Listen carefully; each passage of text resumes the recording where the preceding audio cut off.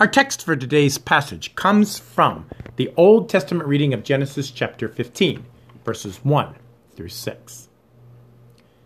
After these things, the word of the Lord came to Abram in a vision. Fear not, Abram, I am your shield. Your reward shall be very great. But Abram said, O Lord God, what will you give me? For I continue childless, and the heir of my house is Eliezer of Damascus. And Abram said, Behold, you've given me no offspring, and a member of my household will be my heir. And behold, the word of the Lord came to him. This man shall not be your heir. Your very own son shall be your heir. And he brought him outside and said, Look toward heaven, and number the stars, if you are able to number them. And he said to him, So shall your offspring be. And he believed the Lord, and he counted it to him as righteousness. Grace, mercy, and peace be unto you from God our Father and our Lord and Savior, Jesus the Christ. Amen. The text for our gospel proclamation comes today from the Old Testament reading of Genesis and serves as the basis of our theme for the 9th Sunday after Pentecost. What are you afraid of? Fraidy cats. Every group, no matter where you go and no matter what you do, seems to have them.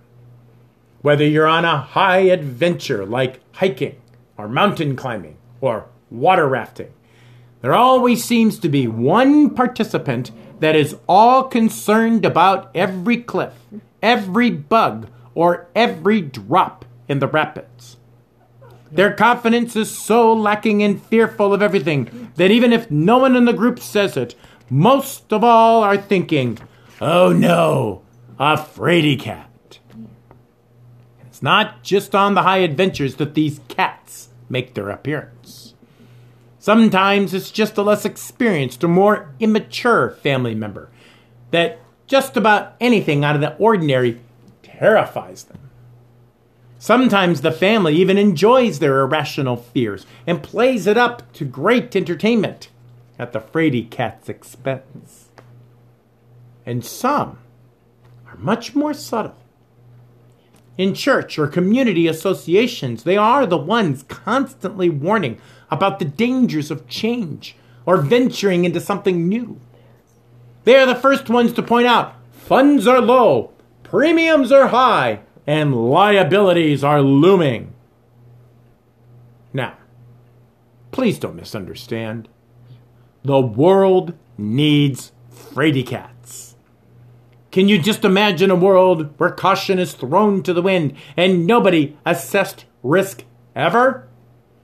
Can you imagine the untold death and carnage that would ensue if there was not even one person considering the risk in any given situation? So clearly, fraidy cat as a pejorative should be roundly rejected. But at the same time, God does admonish us to beware of unfounded fears as well. In fact, it is this word of caution that he approached Abram with today in our Old Testament lesson. Luther tells us that he appeared to Abram, and Abram not only heard the word, but the word was represented to be a certain likeness of the speaker. And the word confronted Abram's fears immediately. May or may not make sense to us today, but growing old in Abram's day without an heir was indeed terrifying. The Bible says, children are heritage from the Lord, a reward. The Lord gives the barren woman a home, making her the joyous mother of children. This meant the parents who had no children had no social work to care for them. It's hard for us to imagine these days. We are blessed with facilities and caring, licensed practical nurses that are ready to take care of us when the burden of our old age becomes too much. There was no such safety net in Abram's day.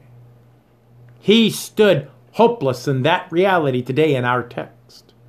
He and Sarah would have to depend on hired hands.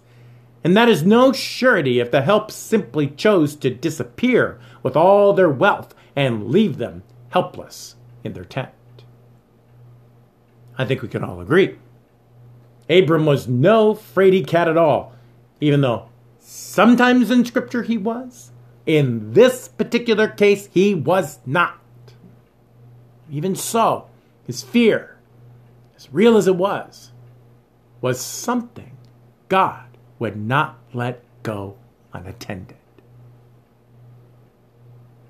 It's amazing the real fears we have these days. Life expectancy seems to be outpacing our ability to finance our lives living as long as we do. Violence seems to be on the rise, and the kinder, gentler nation, being the reward of a more educated culture, seems to be giving way to individuals increasingly disillusioned and willing to lash out in their frustration. If that all wasn't enough, there is our own natural fear of what we simply do to ourselves. I would have taken better care of my body when I was young if I'd known I was going to live this long. I would have spent more time saving than spending if I would have known it was going to get this expensive later on.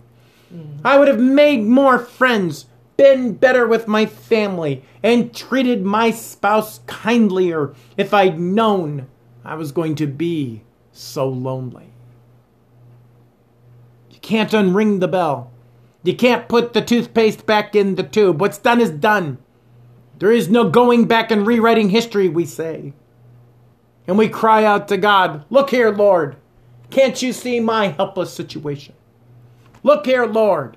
Don't you know I am scared and insecure about what lies ahead and need just a little direction? Look here, Lord.